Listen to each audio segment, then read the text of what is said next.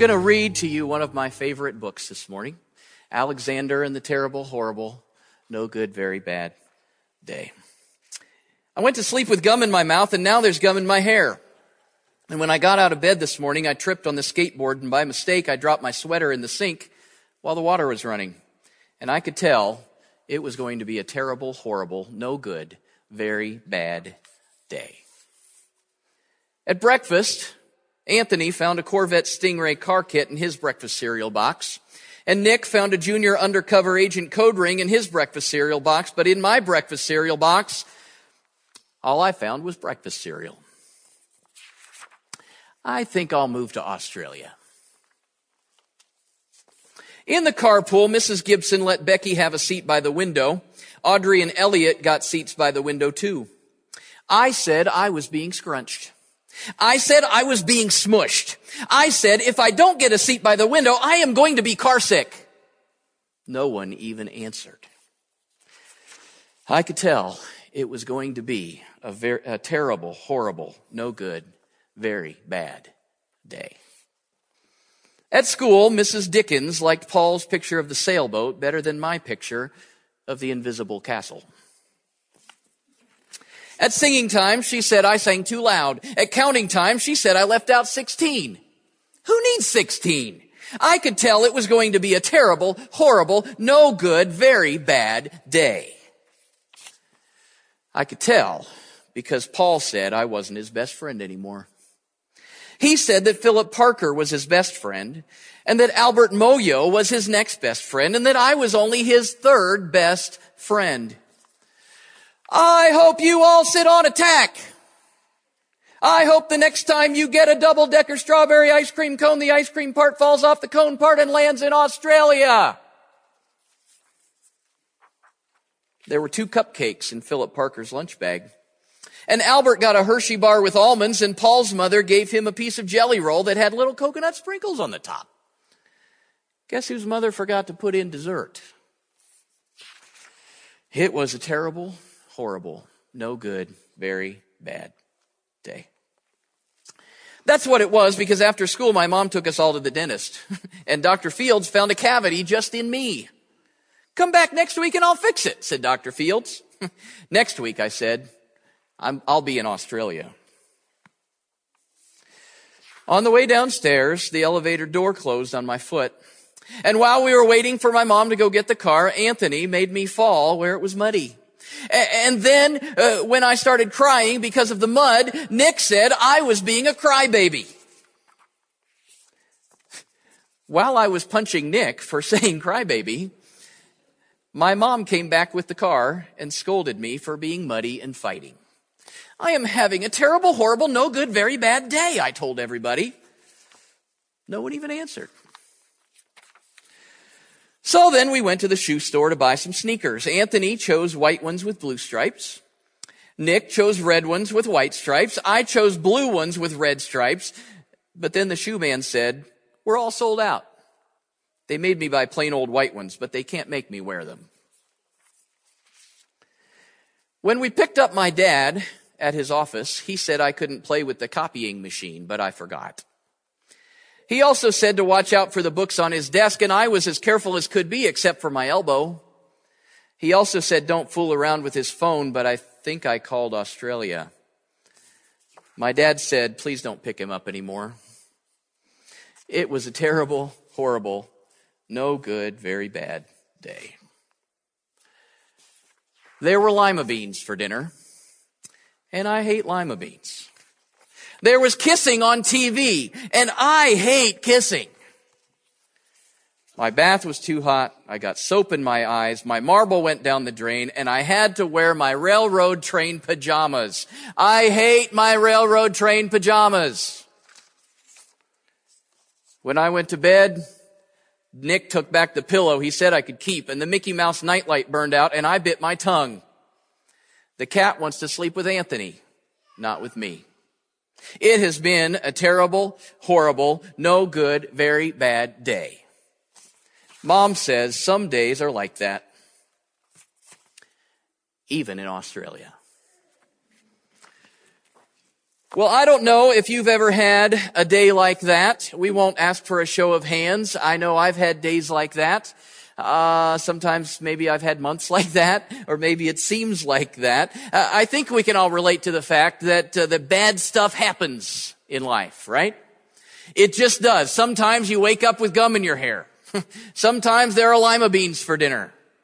Sometimes your marble goes down the drain and you have to wear your railroad train pajamas. Right, Dave? Yes. And doggone it, sometimes there's even kissing on TV. Some days are like that.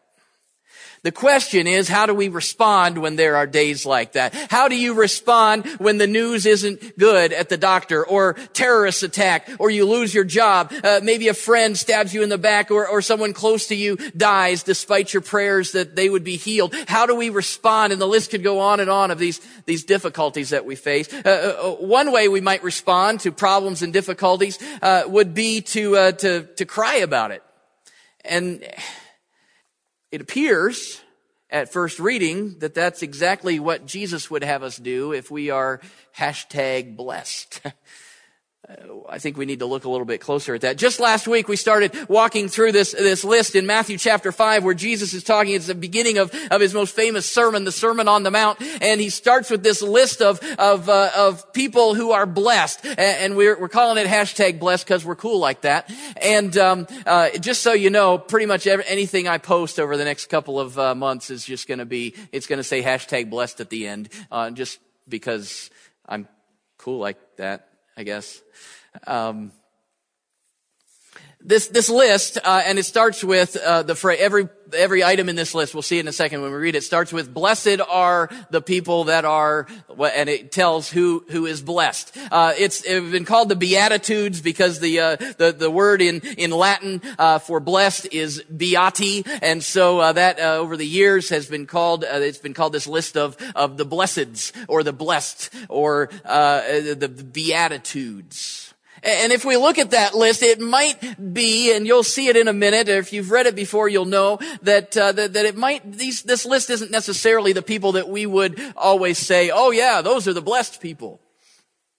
When I think about being blessed, my first thing that comes to mind is financial. I'm not sure why that is. Maybe it should be something else. I don't know. But the first thing I think about is, if I'm blessed, then there's money in the bank.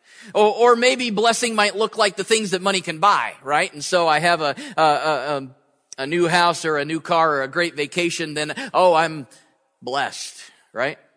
Other times we might feel #blessed if we have good relationships, or when someone does something nice for us. It's usually when I'm feeling happy about life and things are going my way that I might put a little #blessed on the end of whatever I'm looking at, whatever I'm posting, whatever I'm going through. It's interesting. That's interesting, that whole happiness thing, because in the original language, if you translate blessed, that word, not in Latin, the Bible wasn't written in Latin originally. It's actually, the New Testament was in Greek, and if you take that word blessed in Greek, it actually means happy or fortunate. So it's almost as if Jesus is saying, you're happy if, and it's not that he's saying, I will bless you if you do this. It's not this, I'm going to earn God's blessing by doing this. He's saying the people that are like this are blessed. They're fortunate. They're happy. These are the fortunate people. They are already blessed because of who they are and what they're doing. But if you looked through that list of Beatitudes in Matthew chapter 5, I think you'll agree that this is not the typical blessings list that we might think of. Last week we saw that it's the humble people, those who are poor in spirit, who are blessed. They will receive the kingdom of heaven, it says. And this week, it looks like it's all about being sad. We're going to look at the second one, but let's read the whole list together. Matthew chapter 5, beginning in verse 3, Jesus says, "Blessed are the poor in spirit, for theirs is the kingdom of heaven. Blessed are those who mourn, for they will be comforted. Blessed are the meek, for they will inherit the earth. Blessed are those who hunger and thirst for righteousness, for they will be filled. Blessed are the merciful, for they will be shown mercy. Blessed are the pure in heart, for they will see God. Blessed are the peacemakers, for they will be called children of God. Blessed are those who are persecuted because of righteousness, for theirs is the kingdom of heaven. Blessed are you when people insult you, persecute you, and falsely say all kinds of evil against you because of me. Rejoice and be glad, because great is your reward in heaven, for in the same way they persecuted the prophets who were before you. We're going to go back to verse 4, the second item in this list. Jesus says, those of you who are mourning, hashtag blessed. Blessed are those who mourn, for they will be comforted. I guess we could translate it, happy are the sad. Kind of doesn't necessarily ring true in our ears. Doesn't make much sense. Let's look a little deeper in there. People who study this type of thing say that there are 9 words in the Greek language that refer to grief or mourning, and the one that Jesus uses here when he said, blessed are those who mourn, is the most intense word of all. It describes a deep sorrow, a grief, an agony. So I guess, at first reading, it looks like anyone who is in agony over whatever, Jesus says, well, you're blessed. But I think we need to look a little deeper. First of all, let's note that all of these things in this list, that Jesus lists, if you look at all the rest of them, they all have a spiritual component to them. It's something that is they're heart issues, right? They're things that we can actually implement in our lives, the decisions that we can make in order to be like that, things that we can work on. It's an issue of the heart. So to think that Jesus is talking about anyone, anywhere who is sad over anything, it's not necessarily the case. This isn't just depressed people or someone who had to watch kissing on TV, right? This is a lot more to it. I mean, that book is cute and all,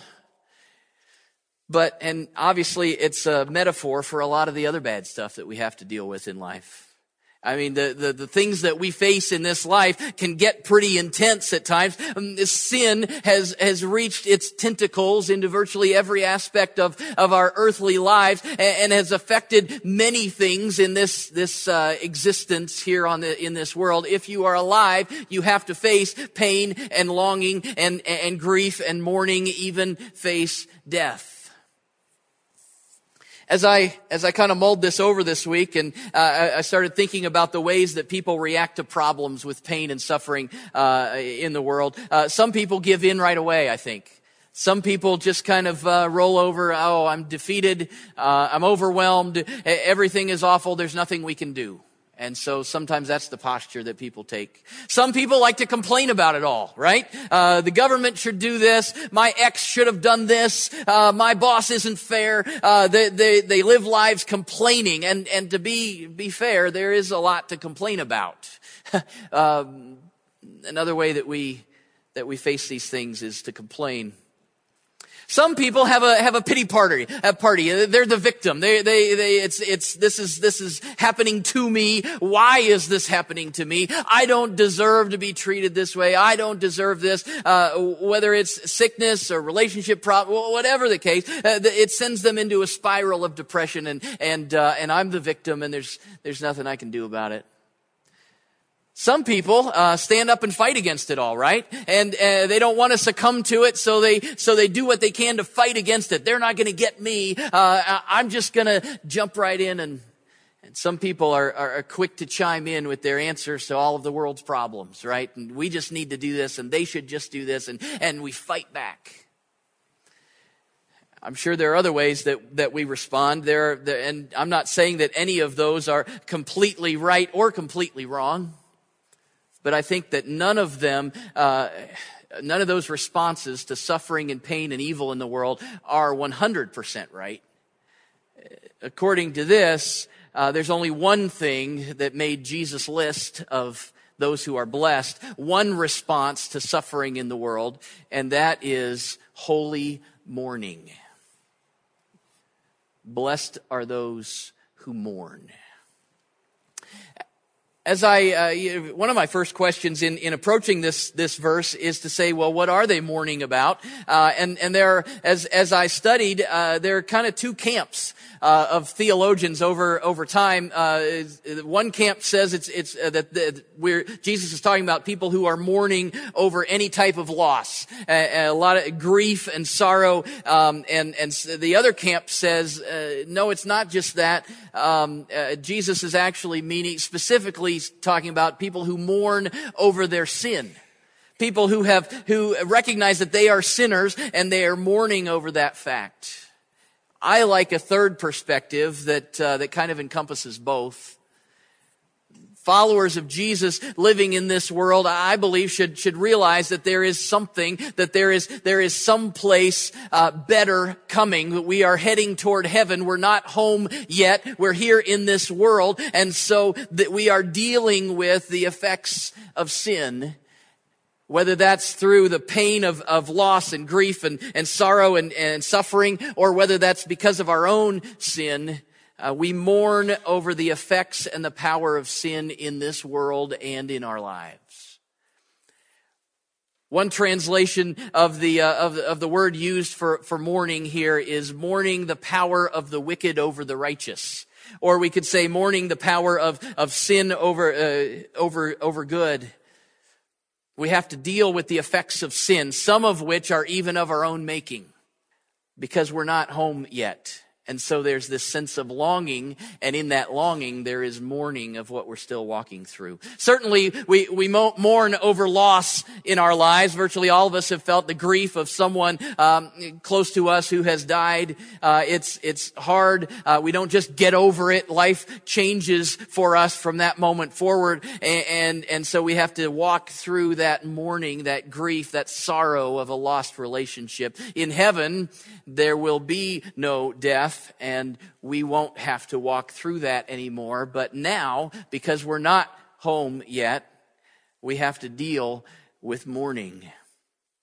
We grieve many things, though. Tragedy, natural disasters that take lives and cause heartache in this world. And so that's the effects of sin in this world. We mourn when it appears that evil is winning, when crazed gunmen take innocent lives, or when children are abused, or when babies are aborted, or when dictators wage war. The list goes on and on. We grieve when terror strikes. It's a holy mourning over the effects of other people's sin in this world, right? And so I think Jesus is addressing that as well. We grieve sometimes the things that we wish, maybe goals unachieved, dreams unfulfilled. We grieve those losses. One author has kind of summed all of that up by saying that we mourn at the seeming slowness of God's justice. So we're living in this world and we have to deal with this stuff, and it looks like sin is winning, and there's all this stuff going on, and we're not home yet, and we wish that God would just come in and take over, and because He doesn't, and when He doesn't, we mourn. I think we can all relate to that, but there is also one more big part of our existence here on earth that may hit close to home, that we don't necessarily want to deal with too much, and that is the fact that we should be mourning our own sin.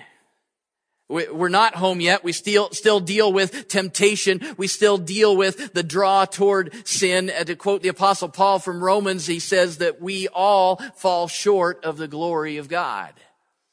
And we should be upset about that. And we should grieve that. We should agonize over sin in our own lives. I think it's easier to cry out to God in the middle of injustice stemming from other people's sin. It's much more difficult to come to a place of deep sorrow over my own sin and its effects. The Bible's full of examples of this. King David in the Old Testament knew what it meant to mourn over his sin. After he'd been caught and confronted for adultery and murder, he cried out to God in Psalm 51, just part of it, the first 4 verses. It says, "Have mercy on me, O God, according to your unfailing love, according to your great compassion, blot out my transgressions. Wash away all my iniquity and cleanse me from my sin. For I know my transgressions and my sin is always before me." Against you only have I sinned and done what is evil in your sight. So you are right in your verdict and justified when you judge. There's an ownership of sin and wrongdoing there, right? It acknowledges David's personal sin. He falls on the mercy of God. He has grieved God, and in that he is grieving himself. Instead of dismissing it or downplaying it, David owns it, and it tears him up. And he goes to God in mourning and sorrow. The prophet Isaiah, a couple hundred years after David, he was confronted with a vision of God. It was a great, glorious thing, and God is this holy, majestic God, and there's smoke and there's fire, and God is just holy, other, and in the midst of that, Isaiah says in chapter 6, verse 5, "Woe to me! I am ruined, for I am a man of unclean lips, and I live among a people of unclean lips, and I have seen the King, the Lord Almighty." Isaiah was a pretty holy guy, and he was trying to follow God. I mean, anybody that saw Isaiah's life would say, well, he's a prophet and he's a great guy. But compared to God, Isaiah was ruined. He was unclean, and it devastated him. And that theme carries through Scripture. I think of one other scripture in the New Testament. James, Jesus' brother and leader of the early church, he's instructing Jesus' followers in James chapter 4, verses 8 and 9. "Come near to God, and he will come near to you. Wash your hands, you sinners. Purify your hearts, you double-minded. Grieve, mourn, and wail. Change your laughter to mourning and your joy to gloom." Kind of a depressing guy, huh? Grieve, mourn, wail. But he says that's how we should treat our sin.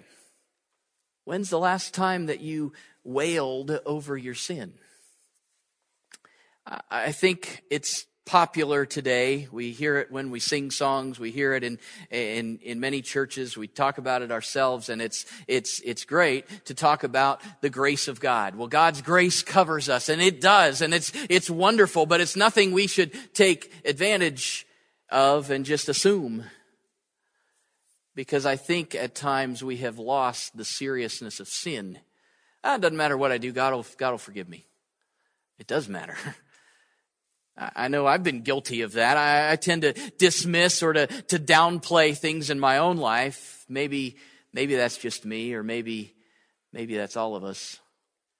I mean, we say, well, it's not that bad. I mean, I'm not an axe murderer or anything, right? I'm just, maybe I slipped up and told a little lie there, but that's, it's no big deal. Or maybe I'm jealous of that guy or that girl and the things that they're doing that I wish I was doing, or the promotion that they got that I wanted, or the stuff that they have that I don't have. Maybe secretly I hope that I'm more #blessed than they are. I'm not a bad person. Maybe there are habits. Sure, there might be some habits that are in my life that nobody knows about. Maybe there's attitudes that are pushed back in that deep corner somewhere. But it's not that big a deal. I can deal with that. God still loves me. It's really not that big a deal. It is a big deal. Sin is a big deal. Any sin, falling short of the glory of God, my selfish, sinful thoughts, attitudes, actions, those things sent Jesus to the cross. It is a big deal. It's not just assuming that God's just going to cover it all.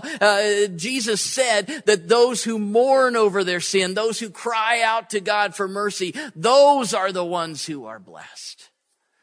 Blessed are those who mourn. Mourning over the circumstances of life, mourning over the effects of other people's sin, mourning over our own sin. We mourn because we live in an imperfect world and we're not home yet to heaven. Blessed are those who mourn.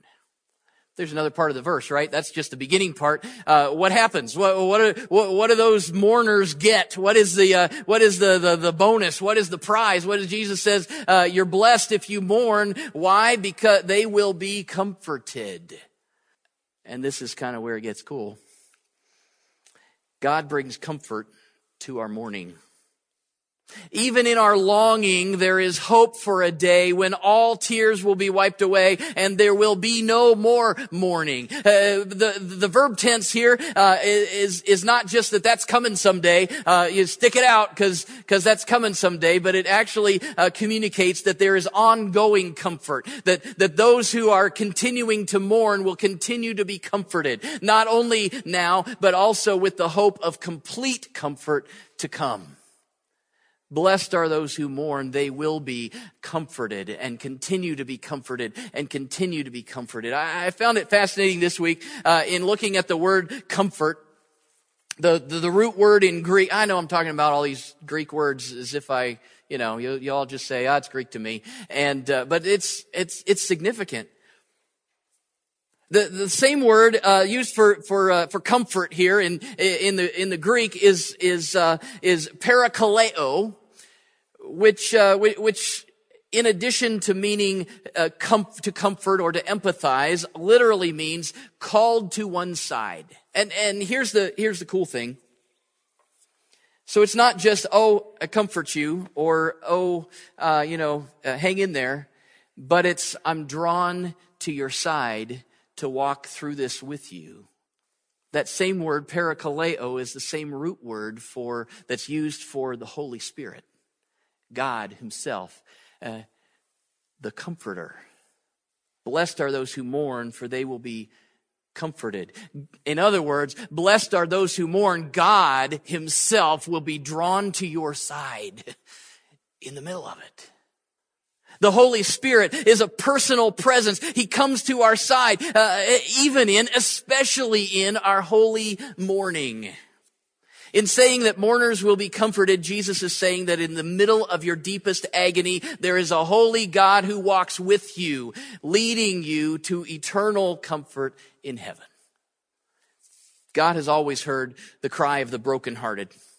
In Genesis, he heard the blood of Abel crying out from the ground, it says, after he was killed by his brother Cain. God destroyed the wicked cities of Sodom and Gomorrah because of an outcry that had reached his ears.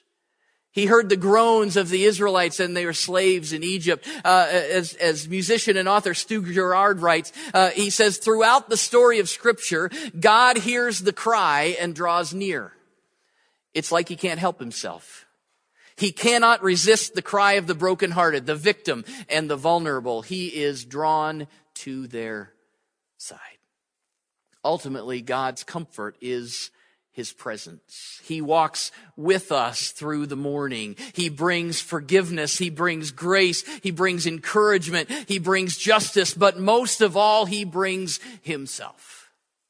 Many people ask questions like, why do I have to go through suffering? Why is there pain in this world? Why do I have to walk through this valley of the shadow of death?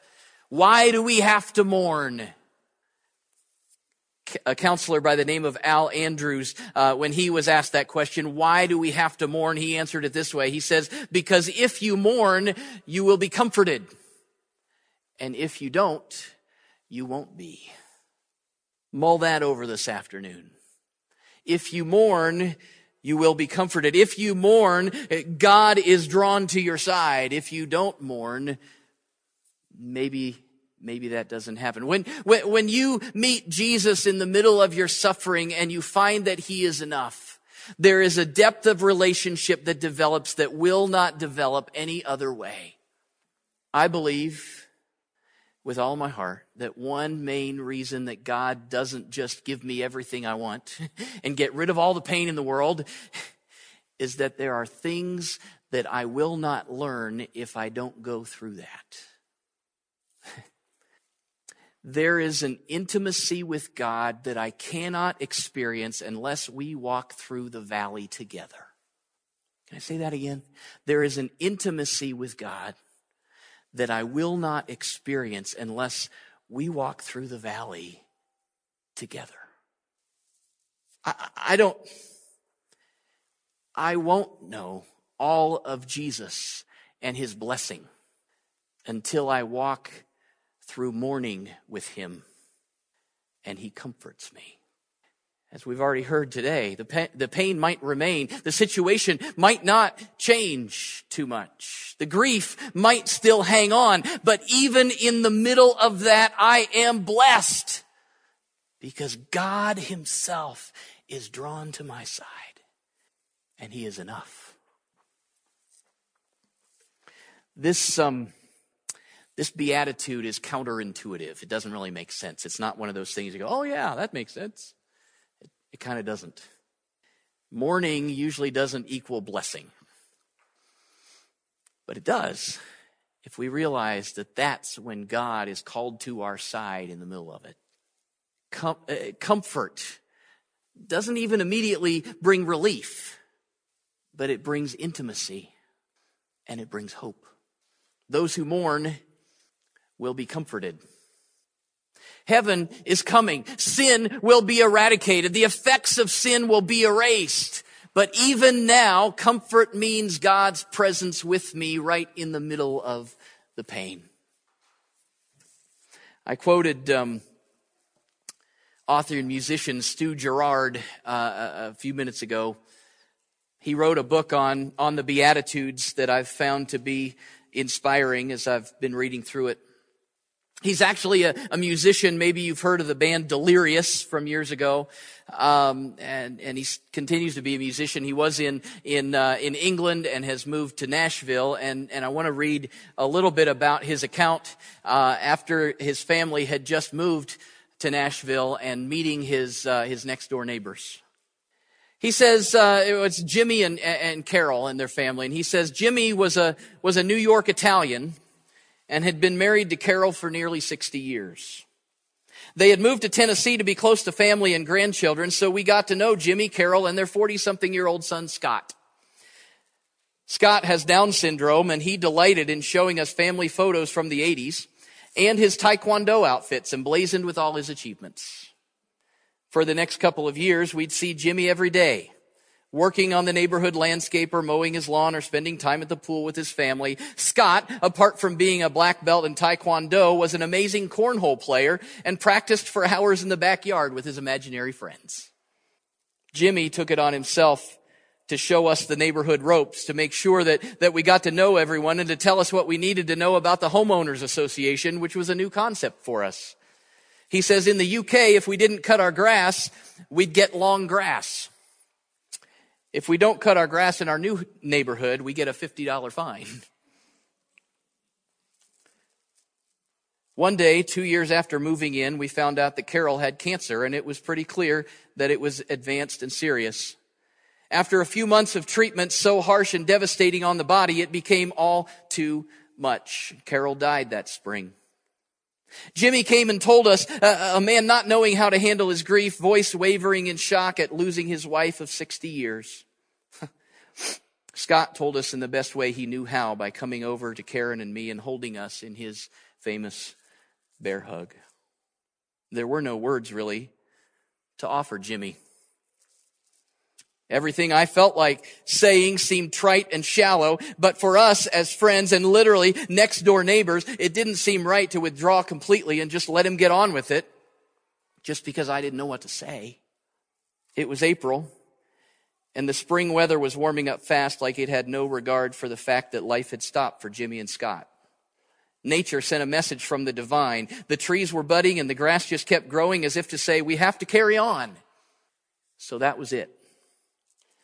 For the next few weeks, without being asked, my way of joining with Jimmy's pain and being present was to mow his lawn. He never forgot it. I think not only do we experience God's presence and his comfort as we mourn, we also have a responsibility to be God's presence in the lives of other people as they mourn. And so there's several takeaways, I think, when we look at this little phrase, this one sentence, Matthew chapter 5, verse 4, blessed are those who mourn, for they will be comforted.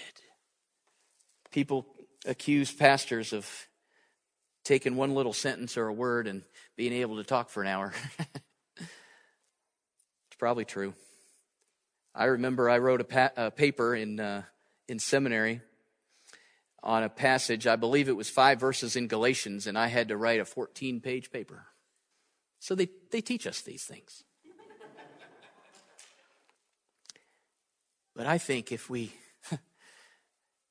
take the words of Scripture, the very words of God, we just take a phrase or a sentence and we let it live in us.